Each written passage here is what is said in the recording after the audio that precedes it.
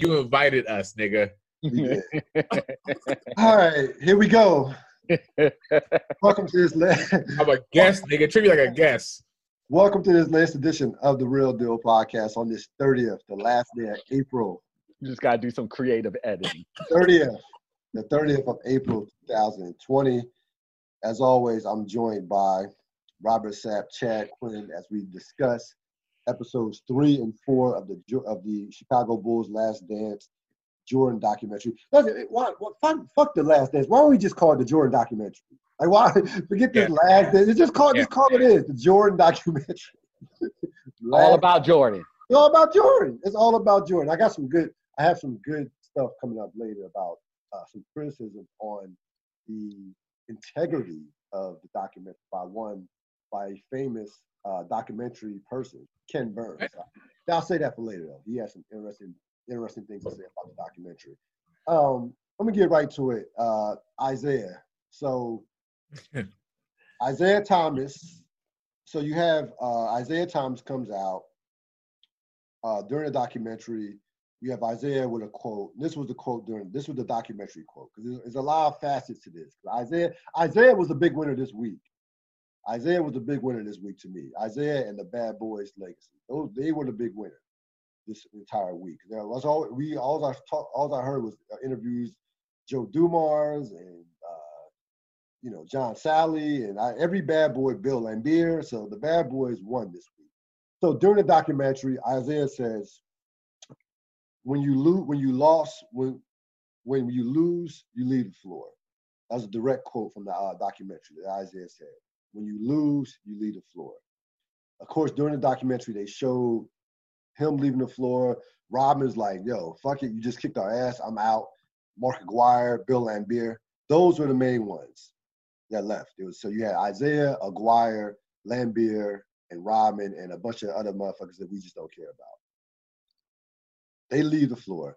So Isaiah comes on first. So Jordan basically said, he's an asshole. He's still an asshole. This is bullshit. Jordan was anticipating that he was going to try to switch up his story because years later to try to kind of like smooth it out. Isaiah on the documentary did not do that. Isaiah a day later on First Take was kind of softer, to say the least. He's like, hey, I know it might have cost me a spot on the dream team, but they was coming up, we were going down. It was it was competition and what have you. While by the way, getting his ass kissed by Jalen Rose on Get Up. This guy can't leave that out. And I fuck with Jalen Rose, but he was doing way too much ass kissing on Isaiah, on Get Up.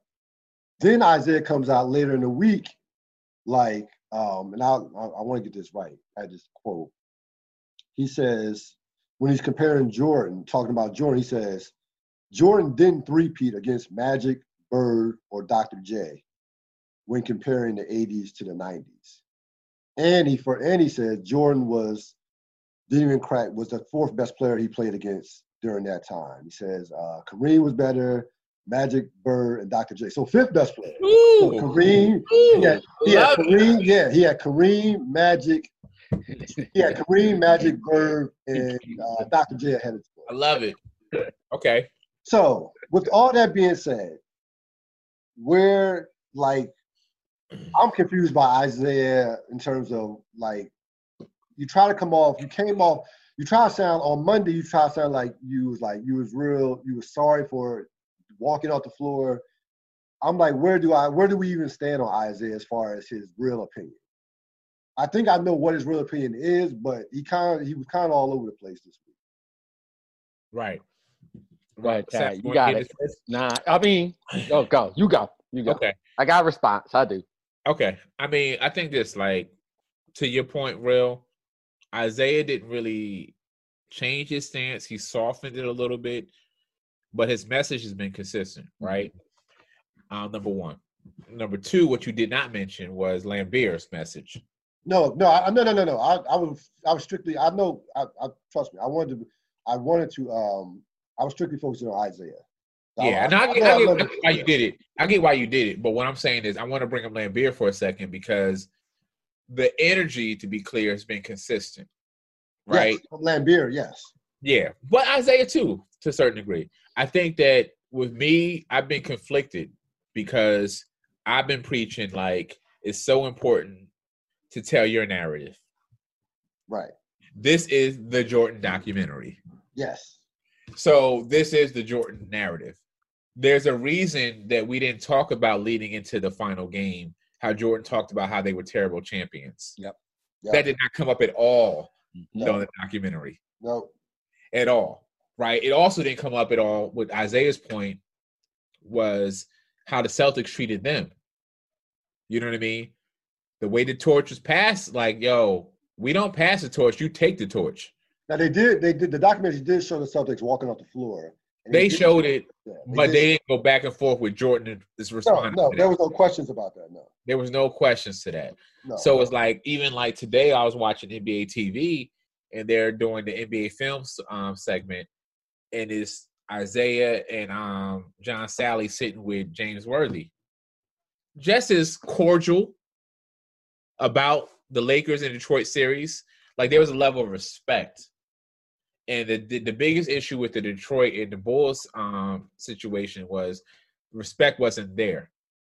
You got this Negro Jordan who's never won telling me what type of champion I am to the Pistons. So the Pistons already felt disrespected going into that. You know what I mean? Now, Isaiah, to your point about you feeling like he was a lot softer in his response, I think he was softer because he still works for the machine. Lambeer was just Lambeer. I don't work for NBA TV. I don't work for Sports Center. You ask me a question, this time I'm going to give it to you.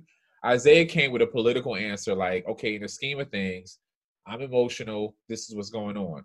So even when you watch the documentary, Jordan couldn't have been surprised with Isaiah's response because he didn't retract his statement.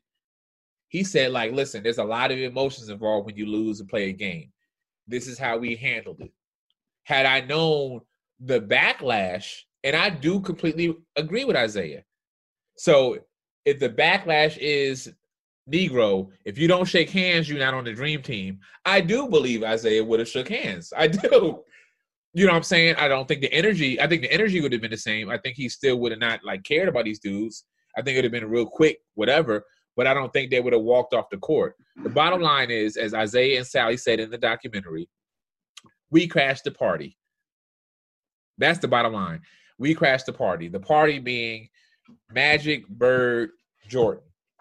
Not Magic, Bird, Asterix, the Pistons. Right. Then Jordan. The Pistons came out of nowhere in this Cinderella dream and crashed the party. And therefore, you have this animosity between Jordan and Isaiah and all this other stuff. So I'm like you said, to your point, I do think that Isaiah wins because we talked about this offline, but I think the misconception with this documentary, basketball did not start with Jordan. I saw this on social media the other day. Like, people don't understand, like, Kobe got this from Jordan and somebody got this from somebody, but Jordan was the original. He was not the original. Jordan doesn't, like, a lot of times pay homage to the other GOATs before him, but we're not talking about Dr. J's. We're not talking about Russells. So Isaiah was already old school. Like, yo, it's a long line of people I've seen. He's the only person to say, I beat Jordan, Bird, and Magic. Right. Not too many people can say that. No one can say that but him. Right. So I think that to answer your question, it's like, yo, this is the Jordan narrative of the Chicago, franchise. So we have to take it in bits and pieces where there's certain things that's going to be revealed and there's certain perspectives that are going to be shown, but there's other stuff that we will never hear from. We saw the Detroit Pistons shit. You know what I mean? They had their own documentary and their own feels on that. But it's like, okay, this is Jordan's take of how his whole situation with Isaiah is. And we can talk later about what episode 5 and 6 looks and how they're going to make Jordan having nothing to do with the Dream Team and all the other shit happening. But I agree, ultimately. Like, yeah, Isaiah kind of wins by just saying what it was this week. Go ahead, Zach. Yeah. I'm confused by what the outcome was supposed to be. What was Isaiah supposed to say? I'm sorry? Like, would that have been the thing? Like, we're re-adjudicating an incident that happened 30 years ago. That book has already been written and closed. We know exactly what happened. We know the reaction. We know we've known how Isaiah has felt about it for decades now. And that's why I have a problem with the narrative that he's been wishy-washy or whatever. Think about it.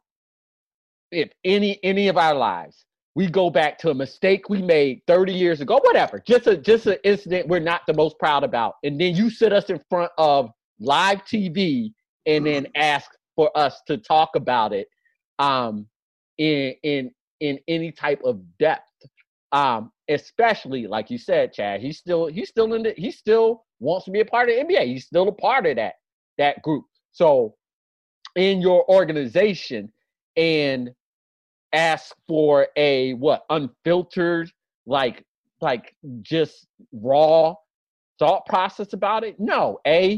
Time makes you wiser and makes you think about things differently. It was 30 years ago. Out of competition, direct competition, to 30 years later. You're going to have a different perspective. And you're damn sure going to have a different perspective in front of camera. And you're damn sure going to have a different perspective when you know your bosses or the people that you interact with on a daily basis are watching your every word for something that happened 30 years ago. 30 years ago. I just can't say that enough. So, my only assessment of this is that we all have way too much time on our hands and are building programming around something that happened 30 years ago and that he's already paid the price for.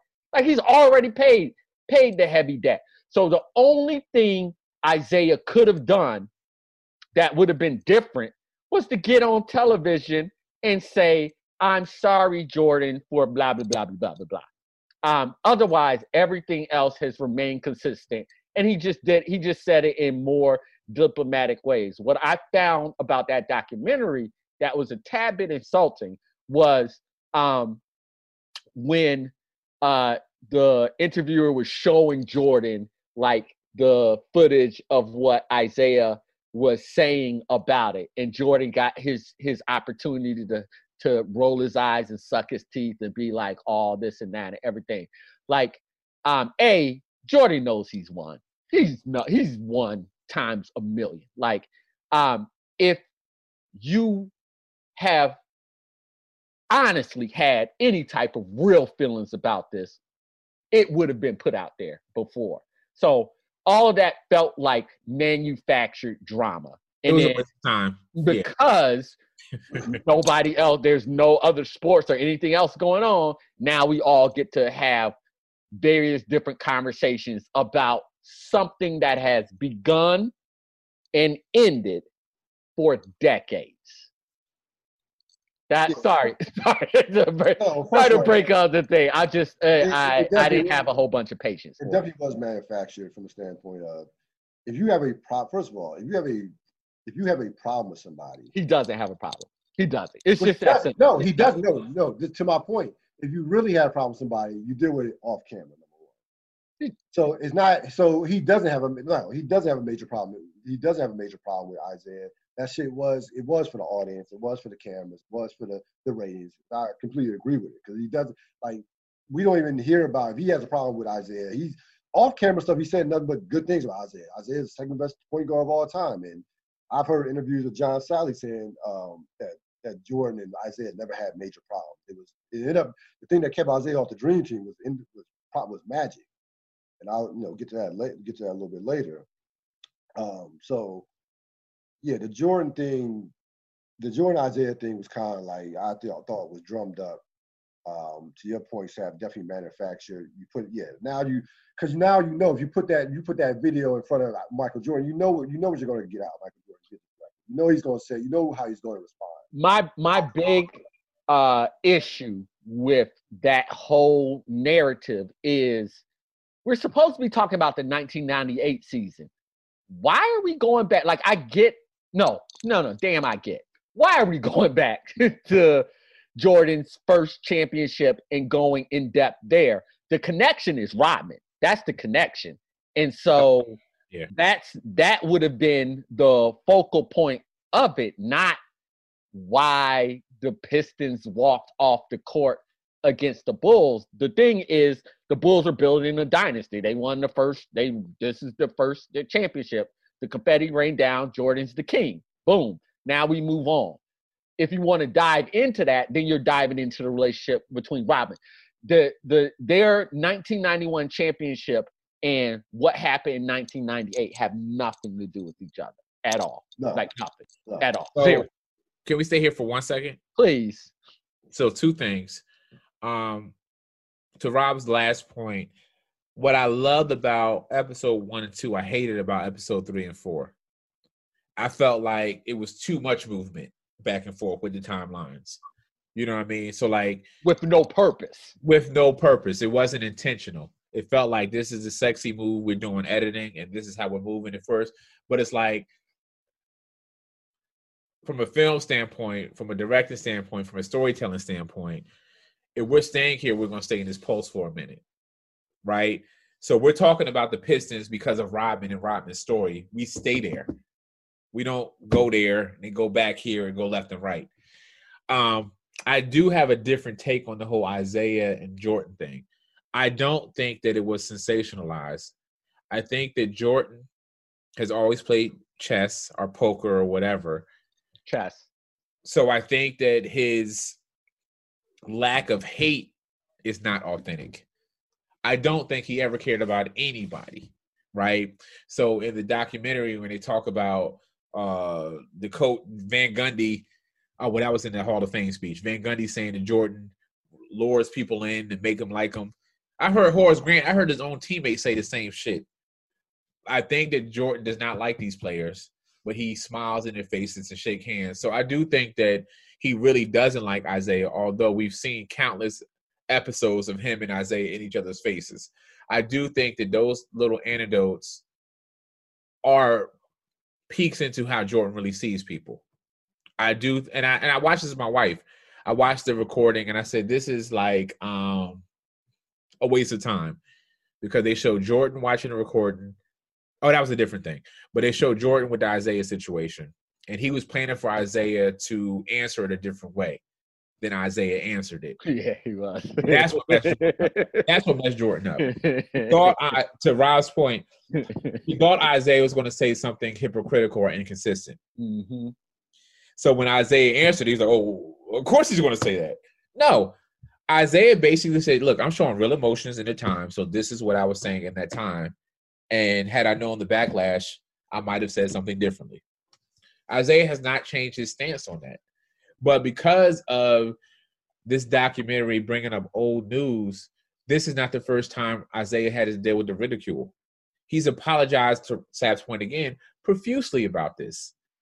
They even did the Magic and Isaiah coming together. All the documentaries. All of them that have any of them in there, that comes up. Exactly. So it was pointless time because there was no new angle brought up. The only thing that would have been new would have been if they talked about what Jordan said ahead of time. That would have been the only new angle. Like, could we all give Isaiah the role of being the villain? And it's easy to give him that role because of the Bad Boys Detroit Pistons.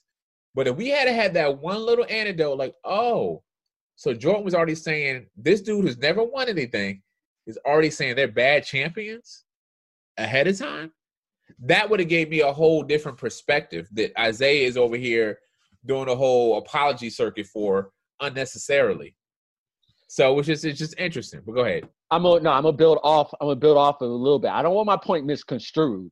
I think the way that this was constructed proves absolutely that Jordan's a vindictive son of a bitch, right? Like, this is only in there because Jordan wants it in there and wants to poke this old wound. That's the only reason this segment exists. It doesn't serve any purpose to the narrative that they propose that they're talking about, the fall of the Bulls in 1998. This sounds like Jordan, not sounds like, I mean, it's obvious. It's just obvious. It's obvious. And so I just wanted to make it clear. This, like, there's beef. There's absolutely beef. and it's all one-sided in Yep. terms of Isaiah would be happy not to go Yep. through this over and over and over Yep. again.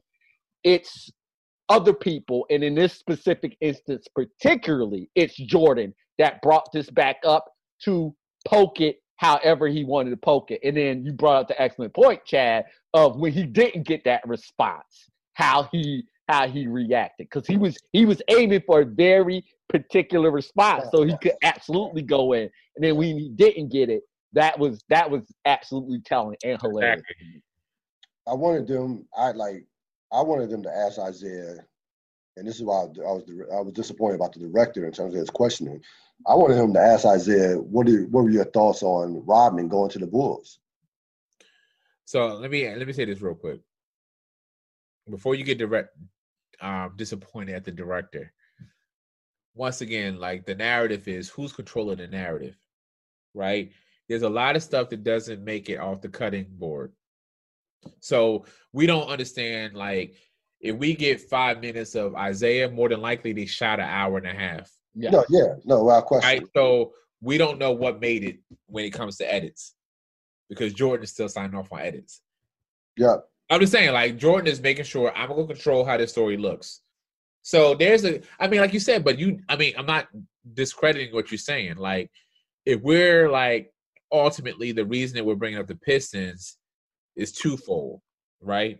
Is to talk about what Jordan had to overcome, right, and this Rodman relationship situation. They did the Jordan way of talking about what he had overcome, but we did not get into the Rodman situation completely. Like, as far as, like, if there's any unsettling feelings, they talked about it really briefly, but to your point, they didn't really ask the Pistons, like, so now that your man joined that team, I agree with you. But once again, it's like, I don't want to put that on the director. It is the direction of the show, but it's like, it goes back to there's a theme going on here. Yes, it's very clear what the narrative is. You're right, that's all. Very clear. It's very clear. It's very clear. So you do a whole episode of Dennis Rodman. They show the Vegas trip. They show his backstory. He leaves for Las Vegas. He's supposed to be gone for 48 hours. He leaves, of course. He wasn't going to come back in 48 hours. Ends up leaving for 89 hours. Jordan has to go get him out the hotel with Carmen Electra. And we just basically see how Rodman came up, and mom kicks him out and all that shit. Too much Rodman. Where did we stand with how they use Rodman in the documentary? All right, I'm gonna lead off on this one because I was the one last week that said fuck Rodman. Yeah. So I didn't change my position, but still fuck Rodman, because the background, like all the background stuff, right, was literally Rodman being like, whatever. I just, people just, somebody says, and I was just like, whatever. Like, so what? Fine. You don't care. You're chill. You're laid back. That's fine. So the backstory, whatever.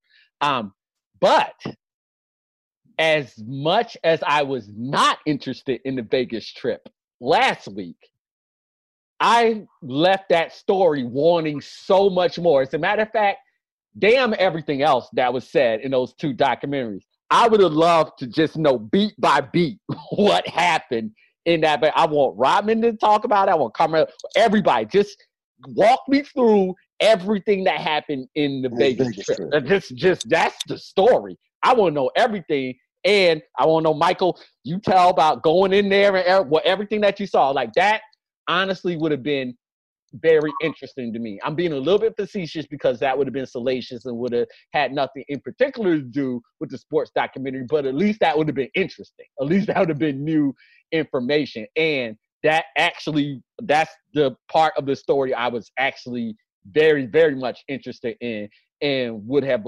loved more. Outside of that, the Rodman, like I said, the narrative is very clear. And so Rodman, in this sense, to me, was used as a prop.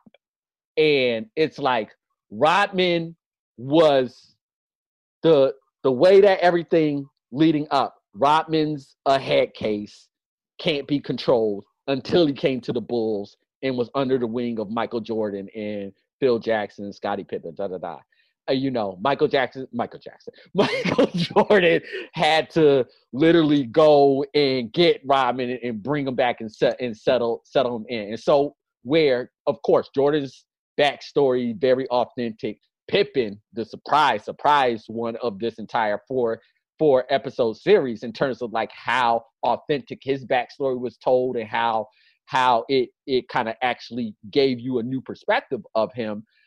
In this case, this just kind of like reaffirmed and honestly kind of made Rodman like not look like the effort and the energy and everything that it takes to be a superior athlete in the NBA was there, but was just more a prop of the might of the Bulls and what they provided that calmed Rodman down and provided him to be the piece that they would want him to be. And last thing before I let Chad talk is I know this isn't going to happen. But I wish there was like a little side something because no, I'm not even going in any negative direction. The part on, and this is what I mean by like how downplayed the backstory. The part with Jordan and Rodman are on the bench and they're just talking strategy, I could listen to hours of that because that to me shows not only the natural, of course, athletic ability, but the mental acumen that these athletes have to have. And somebody like Rodman, right? Like when he's talking about like all the different rebounds, like just all of that, that's the genius that these players have in perfecting their craft. But what we got of Rodman was just, I don't even know what that was, to be honest with you. Let me jump in here because Rob, you have laid it out perfectly. It's a perfect transition to where I'm coming from. The question was it too much Rodman? No. It was too much of Rodman that we didn't need to see. That was the issue. Like, going back to the Pistons situation, the last episodes just showed us more of what we already knew or what we already heard of, right? So depending on how you dice that information, there's a couple things that I pulled from that. Phil Jackson said you got 48 hours. Jordan got him in 89 hours. So that's already telling me that you don't fuck with Phil Jackson to that level that they made it, that you listen to him and respect him. Which also in the documentary talked about Phil Jackson being Rodman before Rodman was Rodman. This nigga never averaged more than 8 rebounds a game. Just to be clear, Phil Jackson. Like, I'll get it. He's a hippie, but let's not make him this kindred spirit with Rodman all of a sudden. Like, that was... He was the Rodman of his day. Very far-fetched for me. Huge issue with that. My brother is like, he's the Rodman of his day. I was like, no, he was not. No, he was not. No. Yes. No. You know what I mean? So that was some bullshit.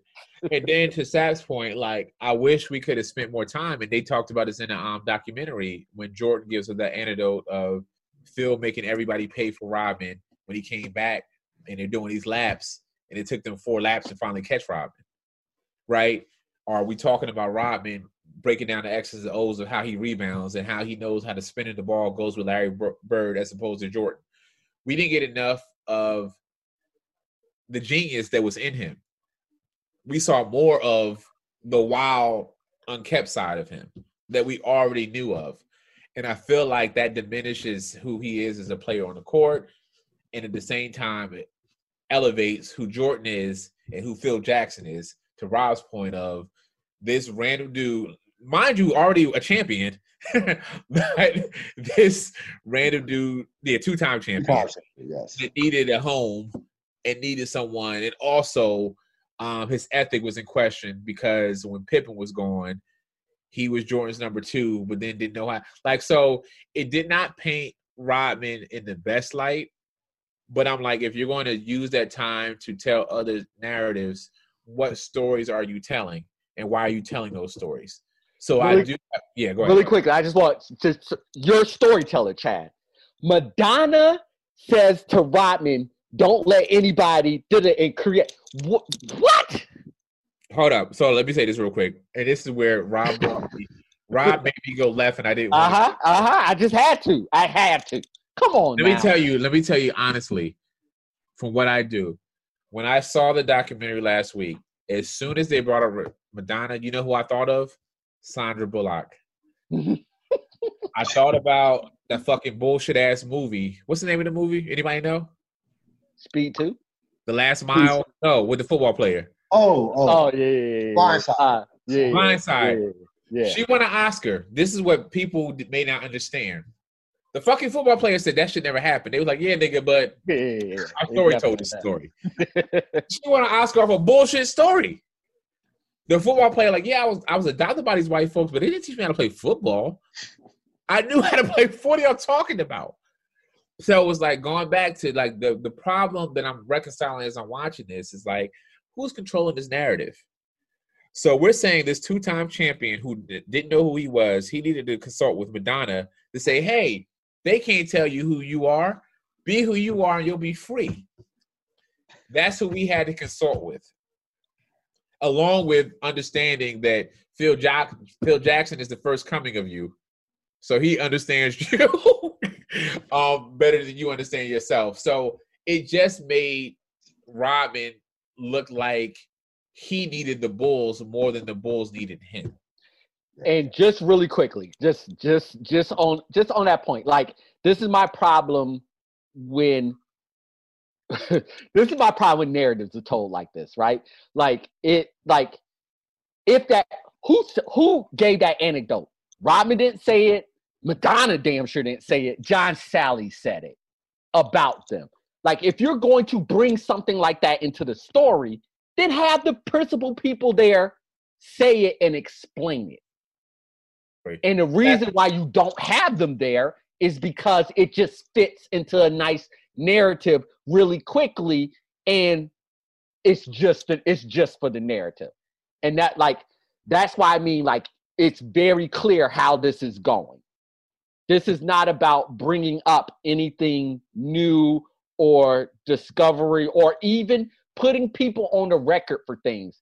This is about telling a story that is palpable to people. And I think I said this offline. I can't even remember, but it was confirmed. I was talking to a friend who was, we're all older than everybody, but so who was a baby during that time. And they were like, I didn't know all this about Jordan. Jordan was really that great and everything like that. And that's when I said offline to both of you, this story is to reaffirm the myth of Jordan and the Bulls, not to bring up anything new or to put a new perspective on it. What I found so annoying about the Rodman thing was, while they're propping so many people up, that did not do anything for Rodman at all. As a matter of fact, if I wasn't educated on the subject, I would literally, I would just be like, that's a dumb Negro who just could grab. Now, listen, real quick. Like that would literally be my assessment of Rodman. Real quick, I got to say this. Shout out to Nas. The lyric was, we read history, but who are the authors? You know what I mean? And that's the importance when we're doing these type of documentaries. I think it's great and we're learning a lot, but because there's still a story being told and there's still perspectives of stories being told, to Rob's point, if I'm not a historian and I don't know who Rodman is and I'm learning based off of this documentary, I'm not that impressed. At all. I'm not that impressed with who he was as a player. At all. Yeah, so it is what it is. So in that sense, to answer your question finally, maybe it was too much of Rodman. If we're going to show him this way, that was too much. I didn't need to see more of that. Yeah. Yeah, I mean, the prism that, like, for us is different because, again, we saw all that shit when he was doing all that wild shit. And it's not going to impress us at all. Maybe 20-year-olds, like, oh, or a 15-year-old, like, or a 25-year-old. But this was like, all right, we've been there and done that. I thought they could have cut his time in half. I didn't need to see him. I knew they were going to do it. I had no problem.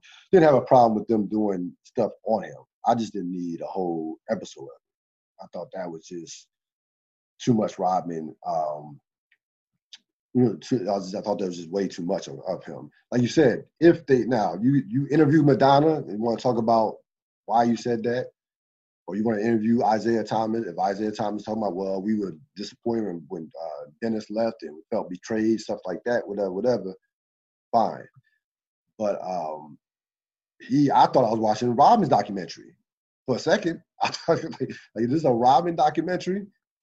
So I didn't need 50 minutes of Dennis Rodman. Phil Jackson versus Doug Collins. Now, my perspective on Doug Collins changed throughout the course of this episode. I'll let you know why. But what are your thoughts on how that dynamic was? Doug Collins getting the job, Phil kind of being groomed by Jerry Krause with Tex Winter, and how that unraveled in '89 when Phil became the coach. Yeah, I'll go first, Sap. I'm quicker, I think, with this one. This was interesting for me. And this is why it's interesting, because I've never heard any NBA academic talk about why Tex wasn't promoted to head coach in a certain way. Like, everyone talks about the genius of Tex, right? We don't disagree. I heard about him when he was in the Lakers, the Chicago, all this. So going back to this whole theme of narrative, Krause had Tex as his man. You know what I mean? Phil comes up as his apprentice in a certain degree, but they were already building up. The thing that's this weird for me, especially for white men, you don't see a white head coach, a white winning head coach get fired when having a great relationship with the franchise player. That just doesn't happen. It doesn't happen that often with black coaches. It happens sometimes. And I go back to Mark Jackson. You brought that up the other day with Steph Curry's relationship, but Mark did some shit, other stuff, politics, and that's what got involved. But I'm like, okay, Doug Collins got Jordan. They both were young. As Doug Collins brought up in the documentary, he MVP. He's all of these different things that Jordan is under his reign. You know what I'm saying? They're winning more games. But once him and Tex had their disagreement is when the friction really built.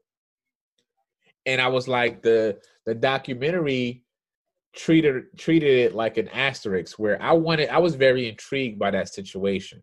I was so intrigued by the time span.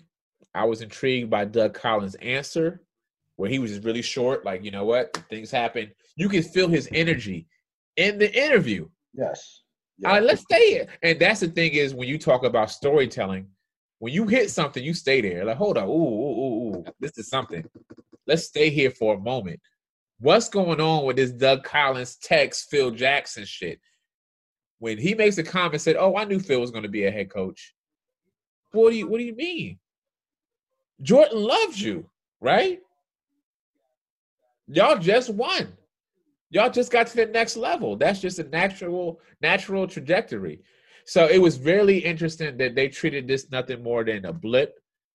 They spoke about it, then they kept on, and we on to the next clip. And I'm like, nah, we should have stayed there a lot longer. So that was kind of like disappointing for me when I was watching episode 3 and 4. I'm like, anytime we get into a little difficult situation, we kind of like glance over it. And I wanted to hear more about what Doug felt. I wanted to figure out, like, did Jordan really come to Phil Jackson like he said the next day and said, all right, let's go win? Is that really what Jordan was about when he said, no, I really love Doug. He understood me. He got the ball in my hand. This is what it was. I was just very intrigued that I felt like there was something that doesn't sit right with me about that whole situation. And I felt like if they had have really explored it more, it may have gave me an opportunity to some type of insight as to what they would do in the future. You know what I'm saying? Like, I wanted to know more about Krause's relationship with Collins. You know, both Jerry's relationship with Collins. I wanted to know more about that I didn't see. So I was like, I was just let down when they glanced over it. So, yeah. I'm trying to not be super negative. But when you phrase the question, Doug versus Phil, I asked myself, did I learn anything new about that situation? And the honest answer I have is no. I saw Phil drawing on the board in text. They were diagramming plays. I guess that was new footage. I mean, that was new footage. I hadn't seen that before. But in terms of the intricacies of that relationship and why it broke down and everything that you outlined, Chad, I mean, I wish I could speak more on it, but the document didn't give me any more to speak on it. So all I can say is it appears that Doug Collins was out and Phil was in because he could play ball better with the management team. That's I can only go by what was shown to me in lieu of any new information. We all have speculation and everything like that. And like I said, again, this is where I probably get a little bit more negative, is this is stuff that has been well documented for 30 years.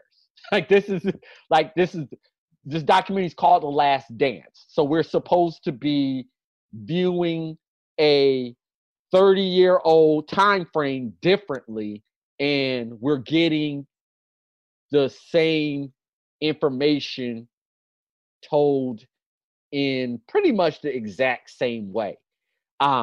So yeah, I would love to be like, yo, let's choose a side here. He had this perspective, he had this perspective, this person had this perspective. Let's really dive into it, but I can't because they didn't give me any of that. So let me jump right back in real quick, to what Rob is saying. I've never watched this movie, but I watched some of it the other night. Finally, Will Ferrell did his movie called Semi-Pro. Right? Did anybody see the movie? No. Okay. But it was talking about the ABA and the CBA and the come up. He was the coach of the team, but he was doing bullshit. He was like marketing and all this other stuff. And then they had one player that actually played in the NBA before, which is Woody Harrelson. He played for the Celtics. He knew the X's and O's in it. And eventually he became the coach. I say this to say that the Doug Collins segment reminded me a little bit of the Isaiah Thomas segment, whereas like they went into it wanting one thing, but they got something differently, right? So in theory, if Isaiah had responded differently, it would have gave Jordan the capacity to talk the way he wanted to, right? The way the narrative tried to present it was Doug Collins isn't an X and an O coach. He's not really coaching. He's like a cheerleader. He's just drawing up plays for Jordan. Jordan goes just for Jordan.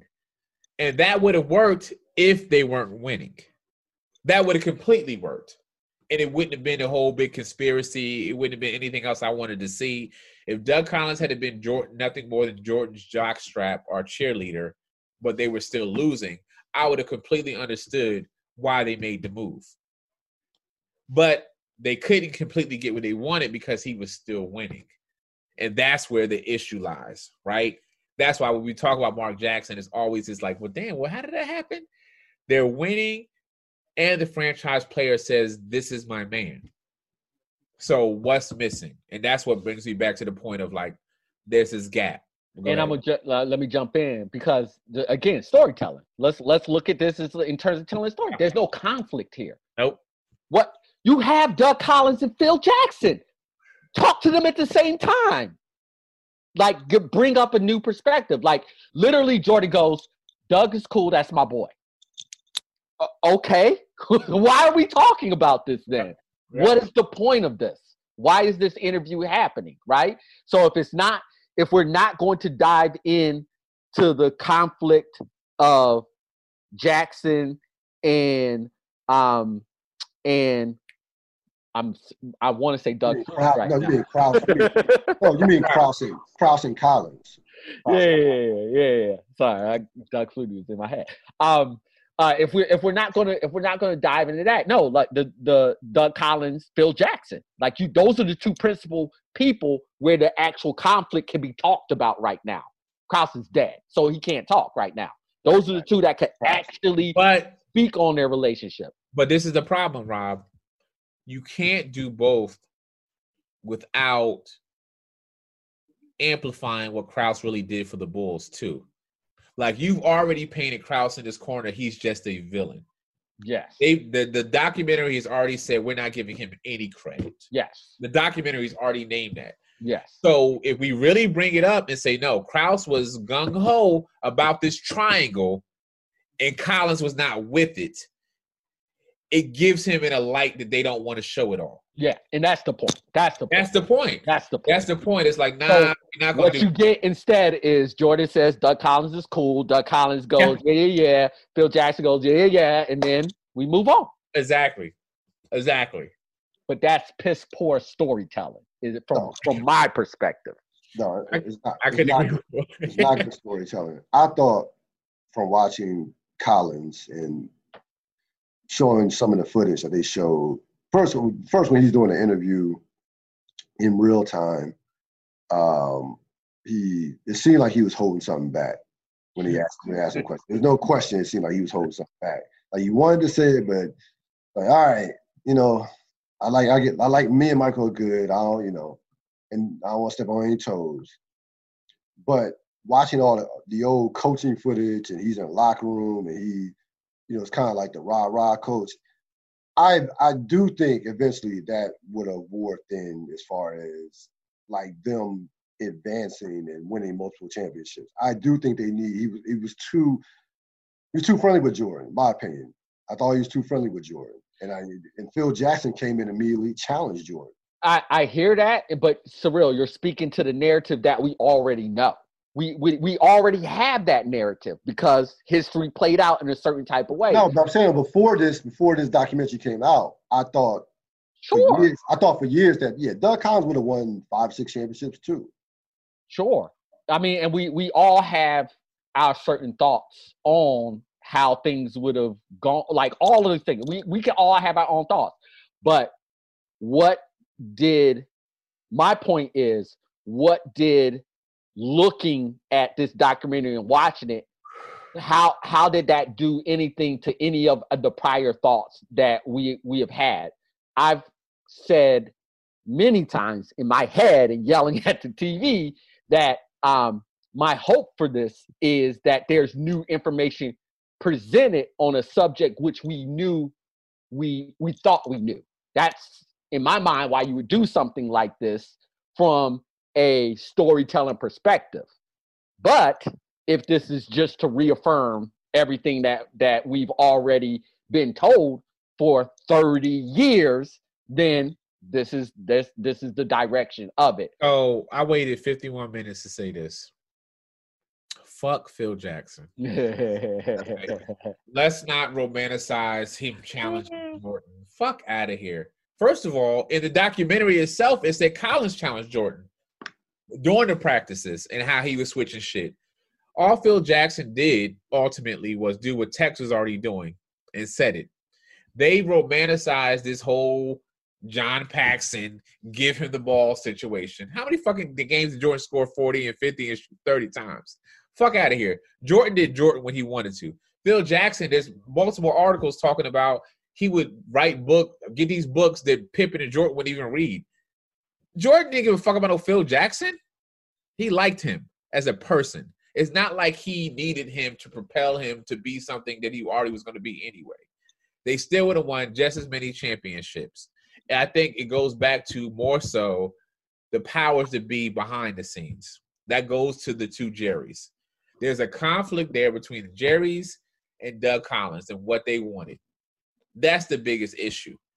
Because ultimately, and that is the one thing that's consistent, regardless of what Jordan wanted, they did what they thought was their smart moves. They didn't make any move based off of Jordan. That's the commonality. Charles Oakley's his best friend. Bye.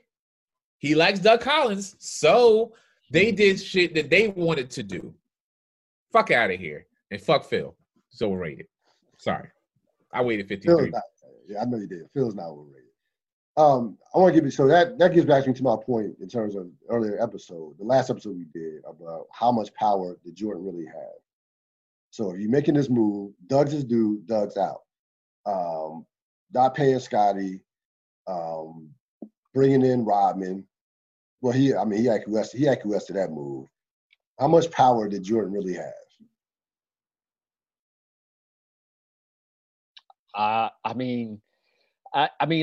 So I'll combine what Chad just said with what we were talking about in the last episode or the last two episodes. It was an emerging concept for players to have power.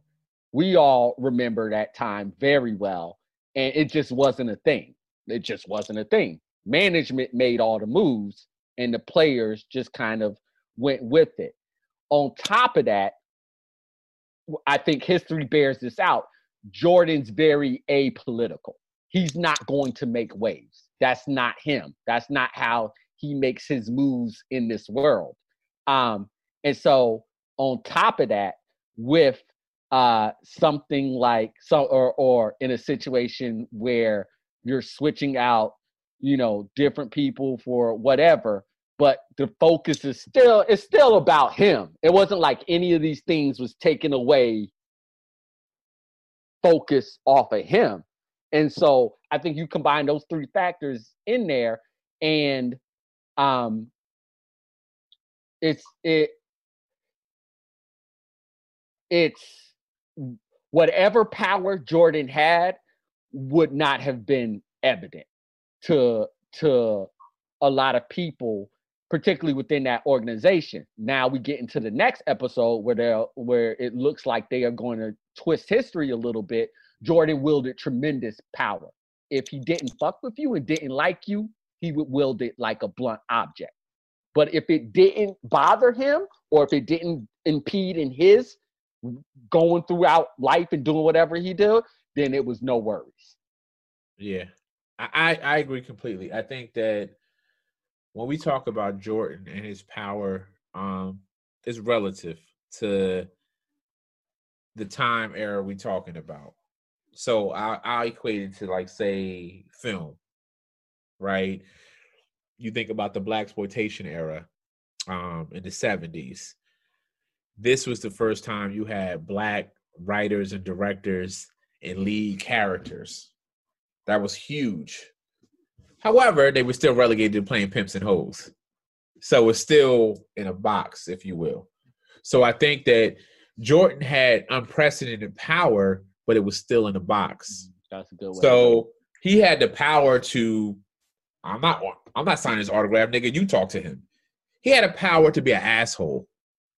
He could talk to his GM anyway, his coach anyway. He could laugh at him. He could show up with a hat on, a suit. He could be late. He could take a vacation. He had that power, but he had no power that affected the bottom line, the bottom dollar.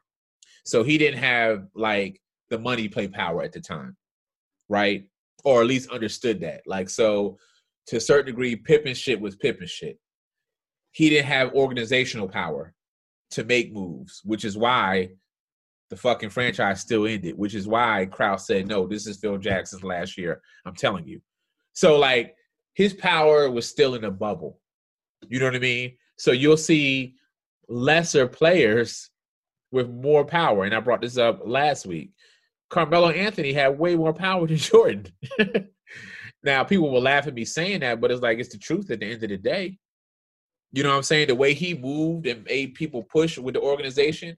No, I'm not at all saying Carmelo is on Jordan's level. But when you think about the shit that happened, and unfortunately, because of Jordan and what he did, this is why Melo had the power he had. But during that time, Jordan still is underpaid. We talk about Pippen being underpaid. Jordan was way underpaid, but he still had all these other endorsements. So from an NBA standpoint, he was just like the head of the Negroes. He was the porch monkey. You know what I mean? He had that rifle in his hand with the white man behind him and could tell it when somebody else is getting out of line. But he still was in line with the rest of these niggas. So Speaking of, wait, ahead, hold on. So sorry. that helped. No, it helped to crystallize my thoughts on what I was saying. So, when we talk about power, if you look at like the difference between Jordan and LeBron, right? Like the moves that LeBron made not only empowered him, but it empowered people. It empowered other players in the NBA. Okay. There you go. Jordan, as I think his history would lay out, was more about self. Not more about self. It was all about self. And so that's what I meant. The moves that he made were things that he cared about and that would impact him. Yep. And so if Jordan's viewed as a villain, he's not as marketable in Nike, right? Like, so that's why you don't make those loud, outrageous moves, because you don't want that to happen. You want to have all of that to yourself. And so that's why a Carmelo's power looks very different than whatever LeBron James was, because it came from a different place of, I'm making these moves so that other people can make these moves. Agreed. It's just that simple. As a top player, I'm not going to be disrespected like that. I don't give a damn who it is. And that also wasn't a mindset, or it was a very minor mindset back in the 90s that has grown because of moves of people like LeBron James. But if we keep it all the way real, Jordan wasn't concerned with anybody else and wouldn't have wielded his power in that way, whatever quote unquote power that is. And so I think when we're thinking about power, or at least the way that I view that question, you're like, why didn't Jordan make these overt moves? And the easy answer to that is Jordan didn't care about overt moves that impacted other people. Jordan only cared about moves that impacted Jordan. And by making those overt moves, particularly about how black male athletes in the NBA were like it was a long process, because it went from squeaky clean to these niggas is all acting crazy and is wild. And then we had to get to that through that point before players could wield actual financial power, and financial power leads to organizational power. There was a long stretch for that. Jordan was part of that group that needed to smile, needed to dance, put on the suit, shake all the right hands in order to keep all of that Nike monkey. It wasn't until many, many years later that athletes like LeBron crushed that mold. Yep, agreed. Crushed that area. Ken Burns came out today or yesterday. Ken Burns.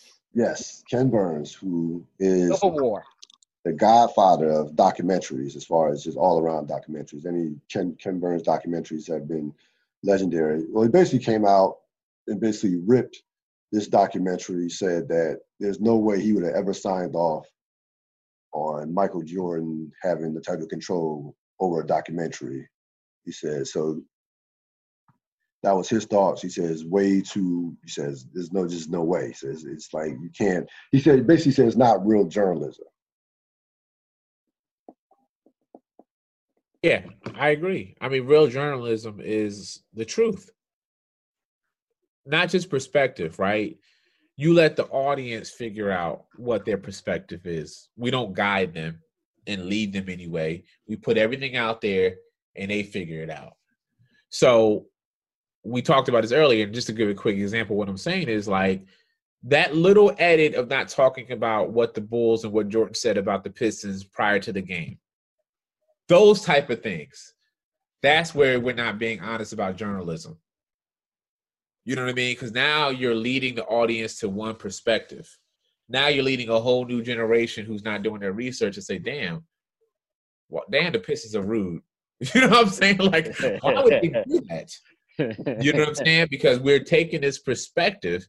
And like he said, there's certain people you can't sign off on. There's certain individuals, and whether we talk about Jay-Z to President Obama, there's certain individuals that you wouldn't sign off on because of their magnitude and because I know they're going to want to tell the story their way. I want no parts of if I'm looking for the truth. Now, if I'm sitting up here, my objective is to tell a love story and talk about romanticizing their impact and what they did and their legacy, then sure be it.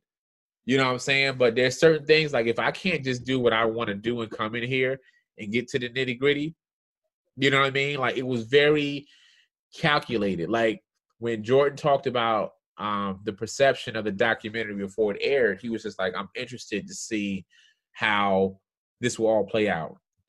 We're sitting here, episode 4. It's going to be interesting. We got 6 episodes left. I'm wondering, are they going to mention how Kukoc was 6th man of the year? And his real talk about where's Kukoc? Where is Kukoc? Where's Kukoc? His real legacy on their foreign stage and everything, and how dope he really was and skilled he really was as a player. I'm just very intrigued with these stories and how we're telling them, and how now we'll remember certain players. You know what I mean? Here's what you have left. You have 6 episodes left. Wait, can I respond to the Ken Burns real quick? Yeah, I'm sorry. Go ahead. Thank you. Thank you very much. Thank you, sir. Thank you for allowing me to answer the question. Thank you. I appreciate that. So I look at this in a couple of different buckets, right? Like I've watched plenty of Ken Burns documentaries, and he handles his material very well. He handles his material very well. I would argue that Ken Burns doesn't necessarily handle like live ammunition a lot. A lot of his stuff is historical, and he's going back and digging through things and bringing up stuff like that. So anyways, I hear him, but the point is one that I agree with in terms of who tells the story and why is the story being told. I would co-sign in terms of my question now is what value is what is being put out there. So if it is just entertainment for us to watch over a 5-day, 5-week span, a little bit over a month, then fine. That's fine. That's fine. You know, it's a Netflix, you know, something that's interesting to click on. But if it is about truth, then we do need to bring in journalism. And the best documentaries, especially when they're dealing with most of the subjects who are here and are able to talk about the different things that we're talking about, is you might start in one direction, but the stories that the people who were there who can tell you what actually happened will always lead you in much more interesting places than whatever in your mind in a room somewhere you popped out and so or prepared. And so what I'm looking at is there are stories that could lead in very interesting directions, but because a certain person who's the central figure of these stories has final say, those stories seem like they're being cut off, whether it's editing, whether it's the questioning, whether it is, you know, after they're sitting, however it is, it seems like those stories are being cut off. And the narrative looks like it's being forced in one direction. And that, to me, is neither entertaining or journalism. Who's that? Oh, sorry. We're in a... Hi, Chloe. Hello, Chloe. We're back. We back. So anyway, that was my ultimate point. That was my ultimate point. I completely agree with what he says, and then I would add on, I'm not sure this is entertaining or informative right now. Oh, you're not entertained right now? I mean, I'm entertained like it's a net, like you know, if this was on NBA TV and it was running, you know, through a thing. But in terms of, yeah. And I'm speaking specifically for myself because I was there. I lived through all these different things, and I've lived through the decades past. So most of these stories I've heard over and over again. So my particular fascination was that this was called The Last Dance, and that they had access that was not to be had ever before, and that they had different principles of the stories and the narratives that we've heard who could actually speak for themselves. For me, it's like, if you're saying something, go on record. I want to hear the person say that. John Sally saying Madonna told Rodney. Anyways, go ahead. Sorry, Cyril. No, go ahead. No. So annoying. So we have 6 episodes left. You have seems like they're gonna get into the dream team stuff, and then the Jordan phenomenon, to be like Mike and all this shit. Can I ask a question? Why are we talking about the dream team? Yeah. What does that have to do with The Last Dance? I don't know. I've seen whole documentaries dedicated to the dream team. Yeah, why are we talking about it now? I don't know. Okay. I don't know. All right. You have that. Just interested. You have. Could it possibly be so that Jordan could say I had nothing to do with Isaiah? Could it possibly be that reason? Perhaps. Maybe. Yep. Just wondering. Maybe. And I mean, Magic Johnson might deny it. So we might have both of them denying it. Sure. Denying they had anything to do with Isaiah not being on the team. So you have that left. You have the gambling that we want to hear about on the table. Why he left basketball in 1993. That's on the table. Mm-hmm. So there's still some stuff that's on the table that may or may not get fully addressed. What do you want, like, moving forward? Put 4 episodes behind.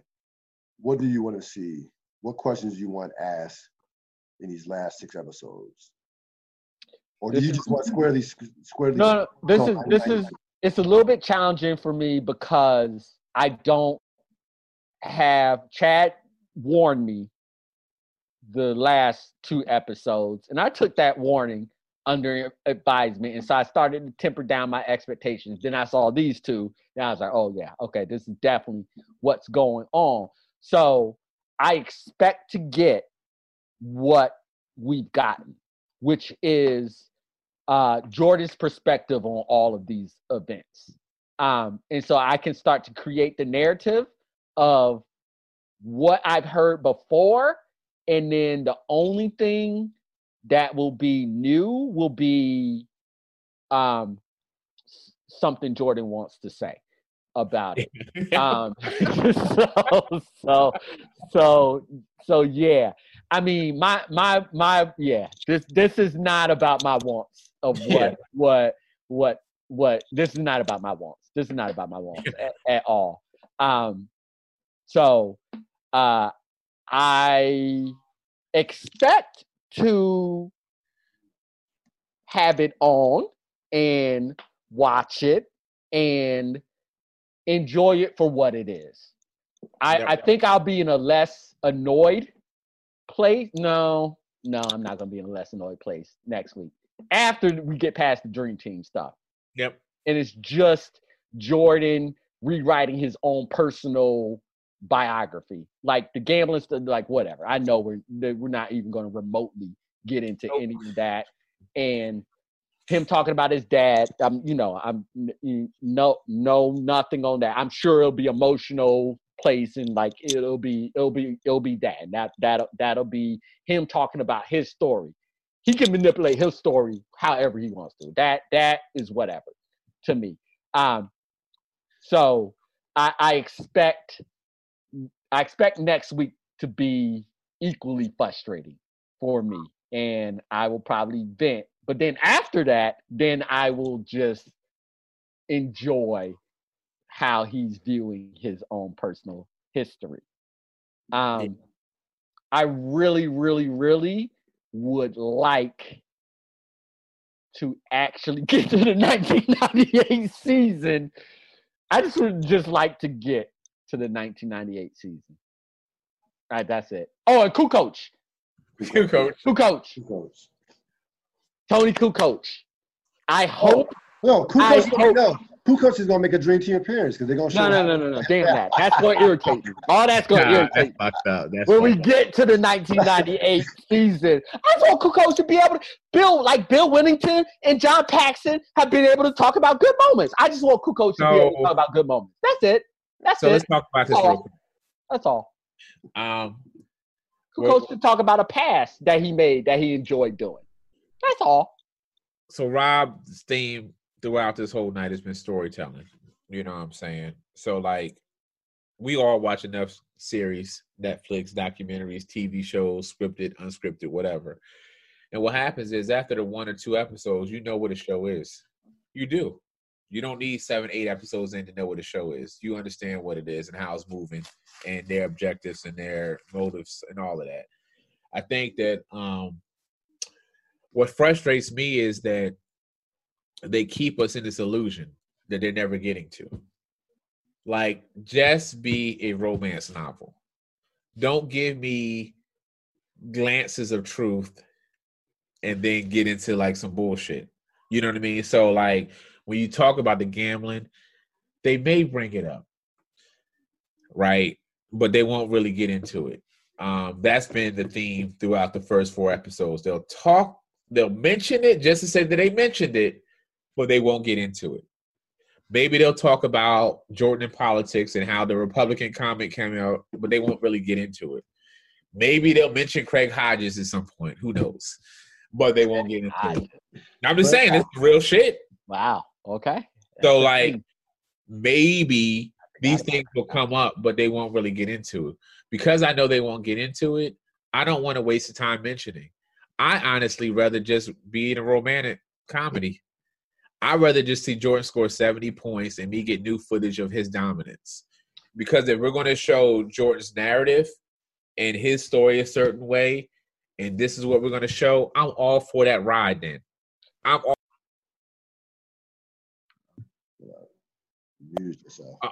all for his brilliance as a player. I'm Chad, all for, how did you mute yourself? What did you I hit the button real quick. I was just I moved my hands. It was God warning me. Chill out. Don't say that next thing. I said Craig Hodges. You can't say it 3 times. I can't. CH, we out there, buddy. I believe in you, man. Nobody else gonna bring up your name. I'll say it. I can't say it the 3rd time though. Oh. You know what I mean? So like, I'm all for unseen footage of Jordan in practice, of him killing all these players, of him doing the unthinkable, of him breaking records. I'll watch all of that. But I hate to be taken on this goose chase that goes nowhere. That's a great point. And just the space, if I'm not going to be in a space where this is actually going to be informative and like talk about different things, then I just want to be nostalgic. Then take me back to 11-year-old me, 12 and 13-year-old. I'm fine with that. That's entertaining. That's what I'm saying. But they keep snatching you out of that space, or keep snatching me out of that space, and that's why that question was difficult to answer. I like that. What I look forward to is just being able to live in that nostalgic place. That's all it is, man. Because like, once you temper your expectations, because it is, to Rob's point, it's very frustrating. You know what I'm saying? Like, oh, we gonna go here? Oh, y'all acting like we gonna go there. So I'm gonna sit there for a second, and then 5 minutes in, I'm like, oh, we still on this bullshit. You know what I mean? So and nobody's dunking. Right. And nobody's scoring or dunking. To Rob's earlier point, let me see Jordan grab Dennis Rodman out at 89 hours and say, Nick, you need to play basketball. And Rodman goes and rebounds, 27 rebounds for the game. I want to see this shit. Like, let's make this nigga Paul Bunyan.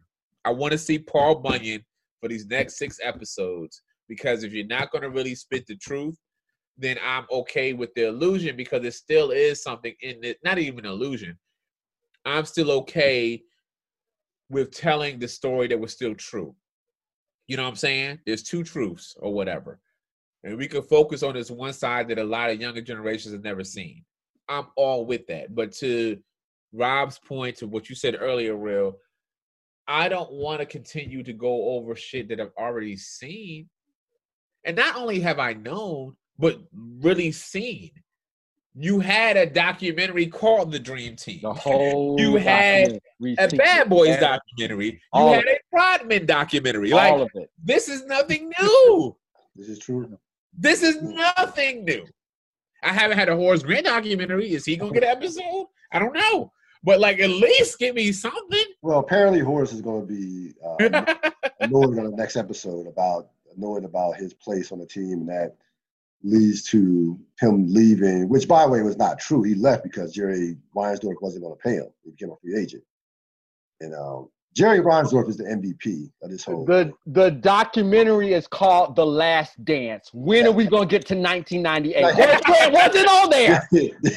He wasn't on the team in 1998. No, he wasn't. Do we really have to go through Horace Grant's arc? We do, because Jordan needs to make sure you understand he was a snitch. Got it. Even if Horace Grant does not agree with that, this is my story. This is nothing but another version of Jordan's Hall of Fame speech. He went up there. He said, Jordan, you want to do a documentary? He said, yeah, I want to do a documentary. But if I want to do a documentary, these are my bullet points. There's no cool coach. I want to take a detour to talk about Horace Grant for no random reason. I want to tell people that I really like Doug Collins, but it just didn't work out. I want to big up Pippen, but I also kind of want to talk about the migraine situation, but not really talk about it. Like, he had all of this detailed shit, and they said, okay, we got a document, we got a show. And this is what happened. This is exactly what happened. I'm glad you brought the Pippen migraine. So let's go back a bit. So Pippen game 7 of the 90 Eastern Conference Finals. Detroit killed Chicago 93-74. That game, Jordan had 31, 8, and 8. Pippen 1 for 10, 2 points, 4 rebounds, has the migraine, did play like 40 minutes. Jordan talked about it. You know, he had a migraine. He smiled at first, which let me know that he was biting his tongue a bit on what he wanted to say. Yep. Wait, really quickly though. This is my problem. Yep. Why are we reading through lines and re-adjudicating? You got Pippen there. Pippen, what happened? Yep. Jordan, what do you think happened? Why do we have to sit here like we sat 20 years ago and talk about, well, what did Jordan's wink and nod mean and everything like that? I agree. Yeah, no, we shouldn't have. No, we shouldn't have to at all. We shouldn't. They have. Why bring it up if you're not going to say anything about it? So I can wonder again about your wink and nod? Fuck out of here. Pippen had a migraine. That's it. Nobody say anything different. I don't give a damn about Jordan's wink and nod if he was biting his tongue. Because if it's his documentary, if he wanted to say something different, he could say something different. He could. But it's his brand. I know. And also, I'm not sitting here talking about his wink and his nod and whether he was biting his fucking You know what? This reminds me of growing up. You ever have to look up a word in the dictionary and then grown-ass man. Go ahead. So you can look up a word in the dictionary, it says see another word in the dictionary you got to look up. Mm-hmm. So it's like, okay, to find out this Pippen migraine in the Jordan documentary, see the Detroit Pistons Bad Boys documentary, because in that documentary, they talked about how Jordan thought the migraine was bullshit. He was actually more honest in that documentary. So I'm like, why are we here? I actually wanted to, like, when that shit showed, I wanted to get my phone out and play the Bad Boys documentary at the same time. And it was so much more telling in that documentary about Scottie Pippen and Jordan's feelings about that shit. It was like such a waste of time. Why? No, Scottie Pippen was punked. He was a bitch. He was scared. He had a headache. I'm like, this is what I would have been like. This is my reenactment. I wish they had it like, fuck the real footage. Let's have Dave Chappelle reenact what happened. After the game, we walking in the fucking the tunnel. See, this is why you're creative. This would be great. We're walking in the tunnel. I look back like, oh, nigga, you can see now, huh? Because when I watched the documentary, they said that Pippen couldn't see. When I'm looking at the tunnel, this nigga's walking down the tunnel after the game. Like, damn, that's tough loss. Oh, we got vision? Now we have vision. I'm confused. Fucking John Sally, Mahorn, all these niggas elbowed you in your head, and you was like, nah, I'm good. And you couldn't play anymore. Fuck out of here. I wanted Jordan. If anything else, it's like, yo, I don't even need that many wins. This shit, third, fourth episode really blew me. But if Jordan had been like, it'd have been quick. He'd have been like, that nigga ain't had no headache. I would have like, oh, thank you. I'm good. I would have shut my mouth up. I'd have been good for 5 and 6 episodes. I'd have been straight. I got a question about that. So before the documentary, Jordan came out with this statement. I'm gonna go all out, but this documentary he says, I hope this documentary doesn't paint me in a negative place. Or he says this. Why not, if it's your documentary, why not go all out? You're a billionaire. Why do you care about your brand at this point? Or care about what people perceive of you at this point in terms of your personality? Because we all think you're an asshole anyway, or we're an asshole. Why has he held back? Except when it came to Isaiah. I'll answer that first. I think it's twofold, right? I do think that Jordan, up until this point, is still very concerned with his brand. Yeah, I do. Right? Whether he needs to be or not, I think he's very concerned with his brand. And I think that within the last, let's say, 5 years, he's been more in tune with public perception. Like during the 90s and the Gatorade era of everybody wanted to be like Mike, he really believed just everybody wanted to be like Mike when he was playing. Then when he fell with the Wizards and then as a Bobcats coach and the people laughing at how he dressed and all this shit that happened after the fact, it's like he didn't know that he wasn't still the fan favorite all of a sudden. He's like, yo, people laughing at me? He couldn't believe that. Like, what? They laughing at who, me? Jordan? You know what I'm saying? So that's why you get to the Hall of Fame speech and you have this level of bitterness and this animosity.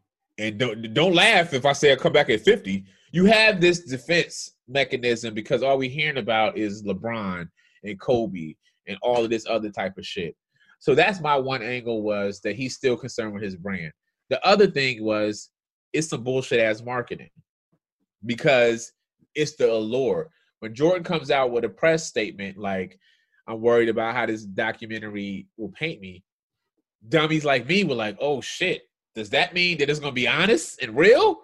So now you build intrigue with the pessimists already anyway. You know what I mean? I'm like, well, damn, if he's worried and Jackie Mulligan and everybody else is on his nuts is saying this is real, well, then, damn, I'm in. I'm all in.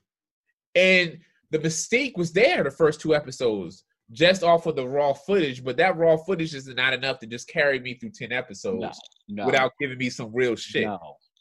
He knew exactly what it was. Yep. That's all. He knew what it was, man. So let's be clear. A, Jordan doesn't give a fuck what any of us think at all. At all. Like zero. So that type of opinion doesn't impact him in the least bit. And then also, we don't play in these billionaire waters.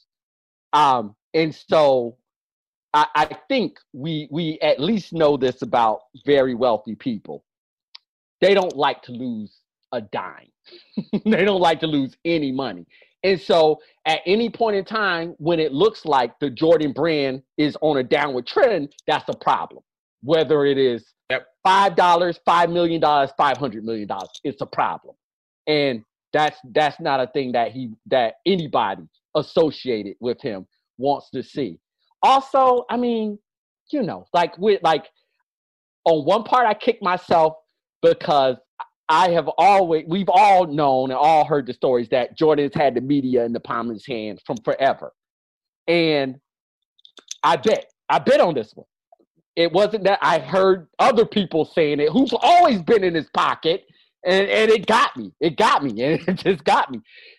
He's very good at marketing. Him and his team and whoever, they're very good at marketing. Always have been, always will be. They got me. They got us. Like it is just that simple. The arc is very clear to me now how this is going to go. This is a redemptive story and a perseverance story. Everything will be painted as this is what knocked us down. and this is how we came up. We being the Bulls, but more in particular, this is how Jordan overcame all these odds. Yep.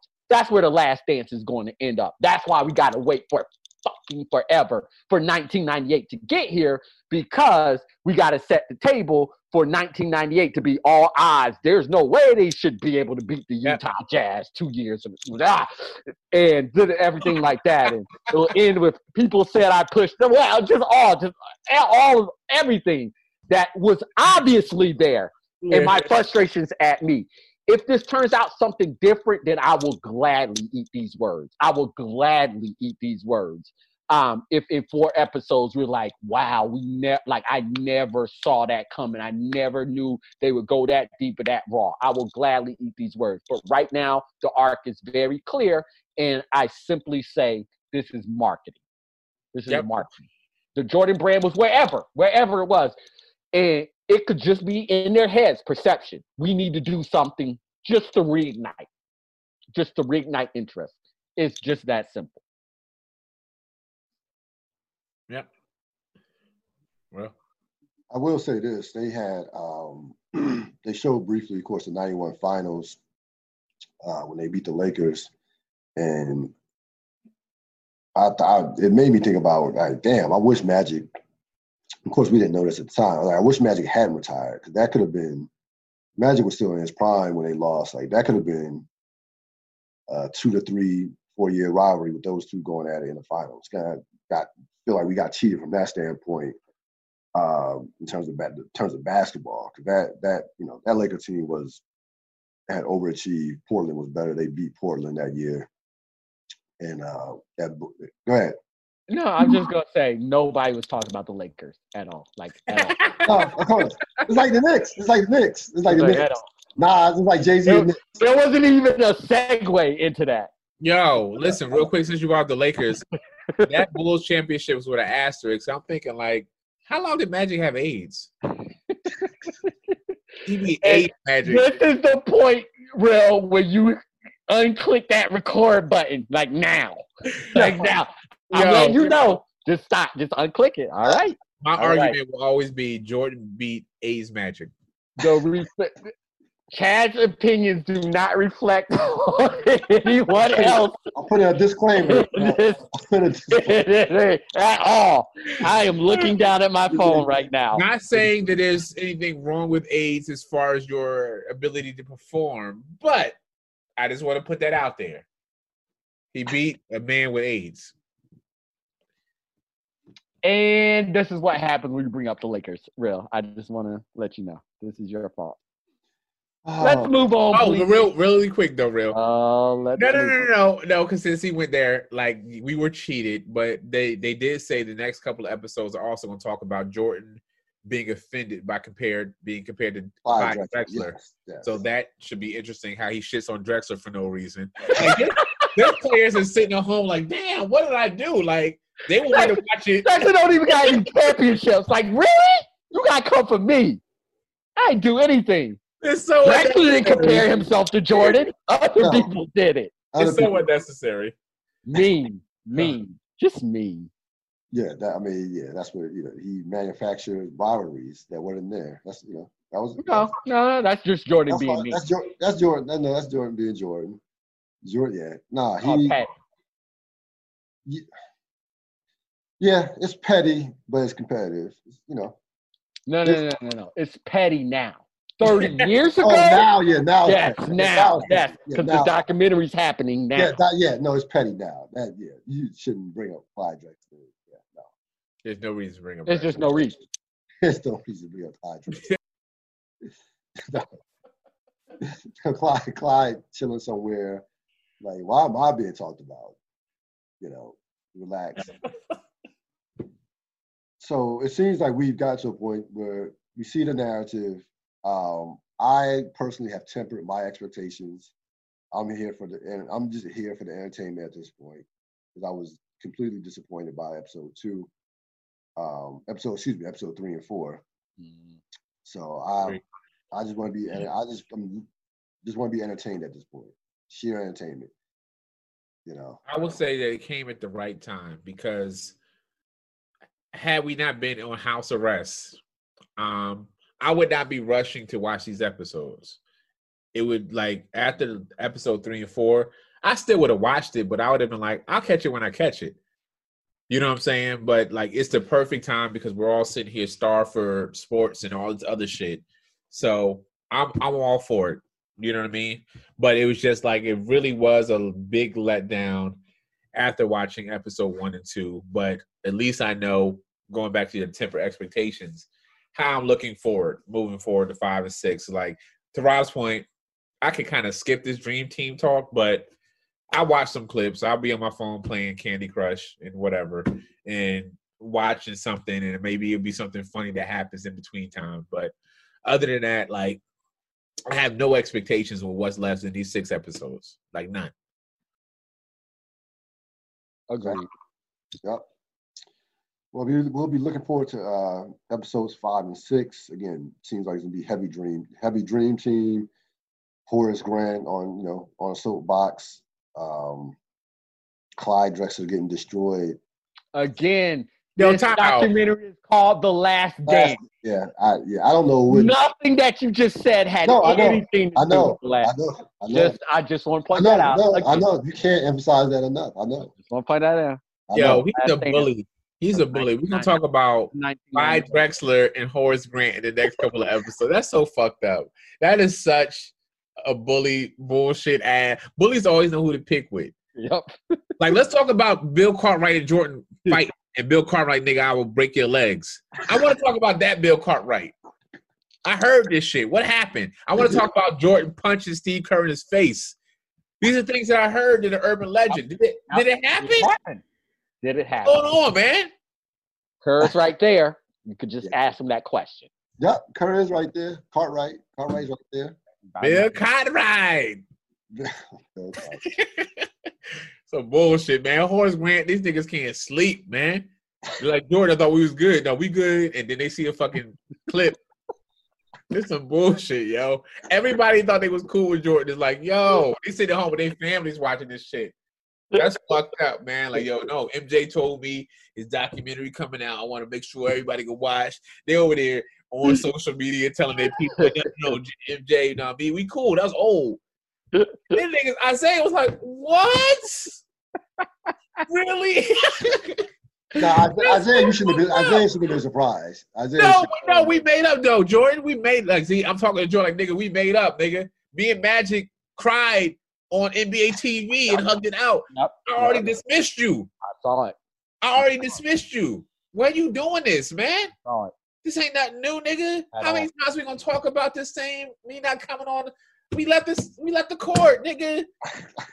Come on, that's 20 years ago. I ain't talking about your shit all the time. I didn't even bring that up in my documentary. The Bad Boys documentary didn't even talk about what you said about me before the game. That's some bullshit, G. Like, yo, if I'm Jordan, if I'm all these other dudes, I'm mad, man. I'm mad. If I'm Horace Grant, like, nigga, I'm not even famous enough to have an episode with my name in it. They should. This is your next thing, Chad. They should all get together and do a counter documentary. Oh, listen, I already got it in the making. What I'm gonna do a very low budget. I'm gonna take all of these little geeky ass 14-year-olds clips on YouTube of Jordan gaffes. I'm gonna put all this shit together of Jordan petty moments. I'm gonna put an hour together of Jordan petty moments and make a untold documentary series. I would watch that. Yeah, man. Fuck that nigga, man. Let's talk about your sons, nigga. Why neither one of them even made it to the league? Neither one of them made it to the league. Luke Walton was in the league. John Stockton. Hold on, time out. Let me go on my rant. Really quickly, John Stockton had his son in the league. They feel so much pressure being his son. They couldn't live up. Listen, you're Jordan. Bad for them. John Stockton had his son in the league. He was averaging 2 points, 2 assists. You telling me neither one of these Jordan niggas can get into the league? Kobe Carl. Remember Kobe Carl? Why your wife leave you, nigga? I want to know everything. Ooh, that would be good because she took a lot of money. He got $168 million. She good. Took half that. But no, why? Let's get her on the documentary. Let's talk about the Wizards teammates. I want to hear Kwame Brown. Oh no, Stackhouse already came out and Stackhouse said I hate playing with Jordan. I want to hear that. Another I want to hear. I do. I want to hear more of that. Let's talk, man. We here. We got nothing. We're going to tell the story. Let's tell the whole entire story. Right. Or shut up. I like when we didn't know. This bullshit you giving us is a waste of my damn time, and I'm watching every time anyway. Very mad. I'm sitting there every minute mad because I know it's some bullshit, but I'm still not going to turn it. I'm going to still watch this bullshit. Oh, man. All right. We fleshed out this episode. No. I got one more thing to say. Fuck that. I got one more thing to say. Just for the record, and you brought this up, but you didn't bring this up tonight. Hell no, the Bulls would not have won without Dennis Rodman. We talked about Rodman earlier, but no, they would not have won. When they got Dennis Rodman, he was a five-time rebounding champion at the time. He was an all first-team defensive NBA player. When I looked up the stats of just the first series when they played Seattle, they talked about the conversation of who was going to be the MVP even when the Bulls won. Jordan got 6 MVP ballots. Sean Kemp got 3. Yeah, there was talk that Jordan that Jordan was like the third best player in that series. Exactly. Kemp and Rodman.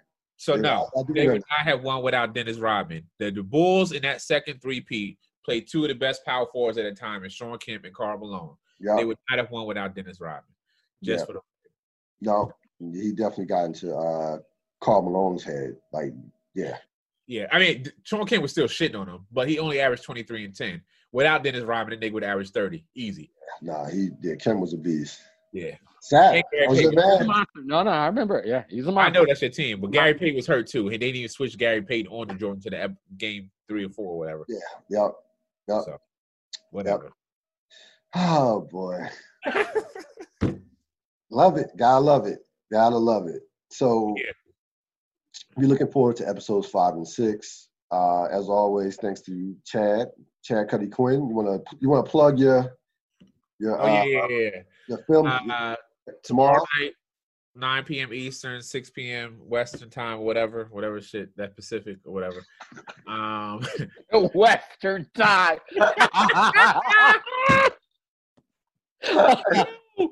Oh my goodness.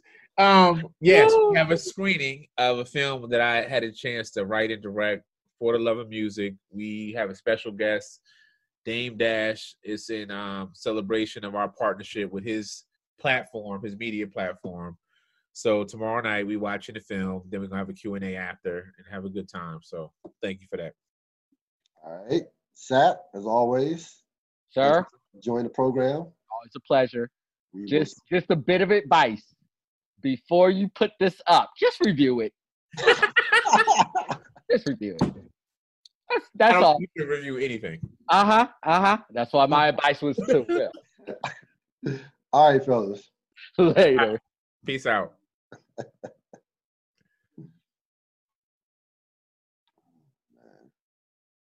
That's going to wrap it up for this latest edition of the Real Deal podcast, the Jordan documentary, because that's what we should call it, the Jordan documentary, featuring everybody else. The Last Dance. I will see you Sunday for episode 6 of The Wire. The Wire, that's the name of the episode with Rob Chat. I'm out. See you next time. Hello, it is Ryan, and we could all use an extra bright spot in our day, couldn't we? Just to make up for things like sitting in traffic, doing the dishes, counting your steps, all the mundane stuff. That is why I'm such a big fan of Chumba Casino. Chumba Casino has all your favorite social casino-style games that you can play for free anytime, anywhere with daily bonuses. That should brighten your day a little. Actually, a lot. So sign up now at ChumbaCasino.com. That's ChumbaCasino.com. No purchase necessary. VGW Group. Void where prohibited by law. See terms and conditions. 18+.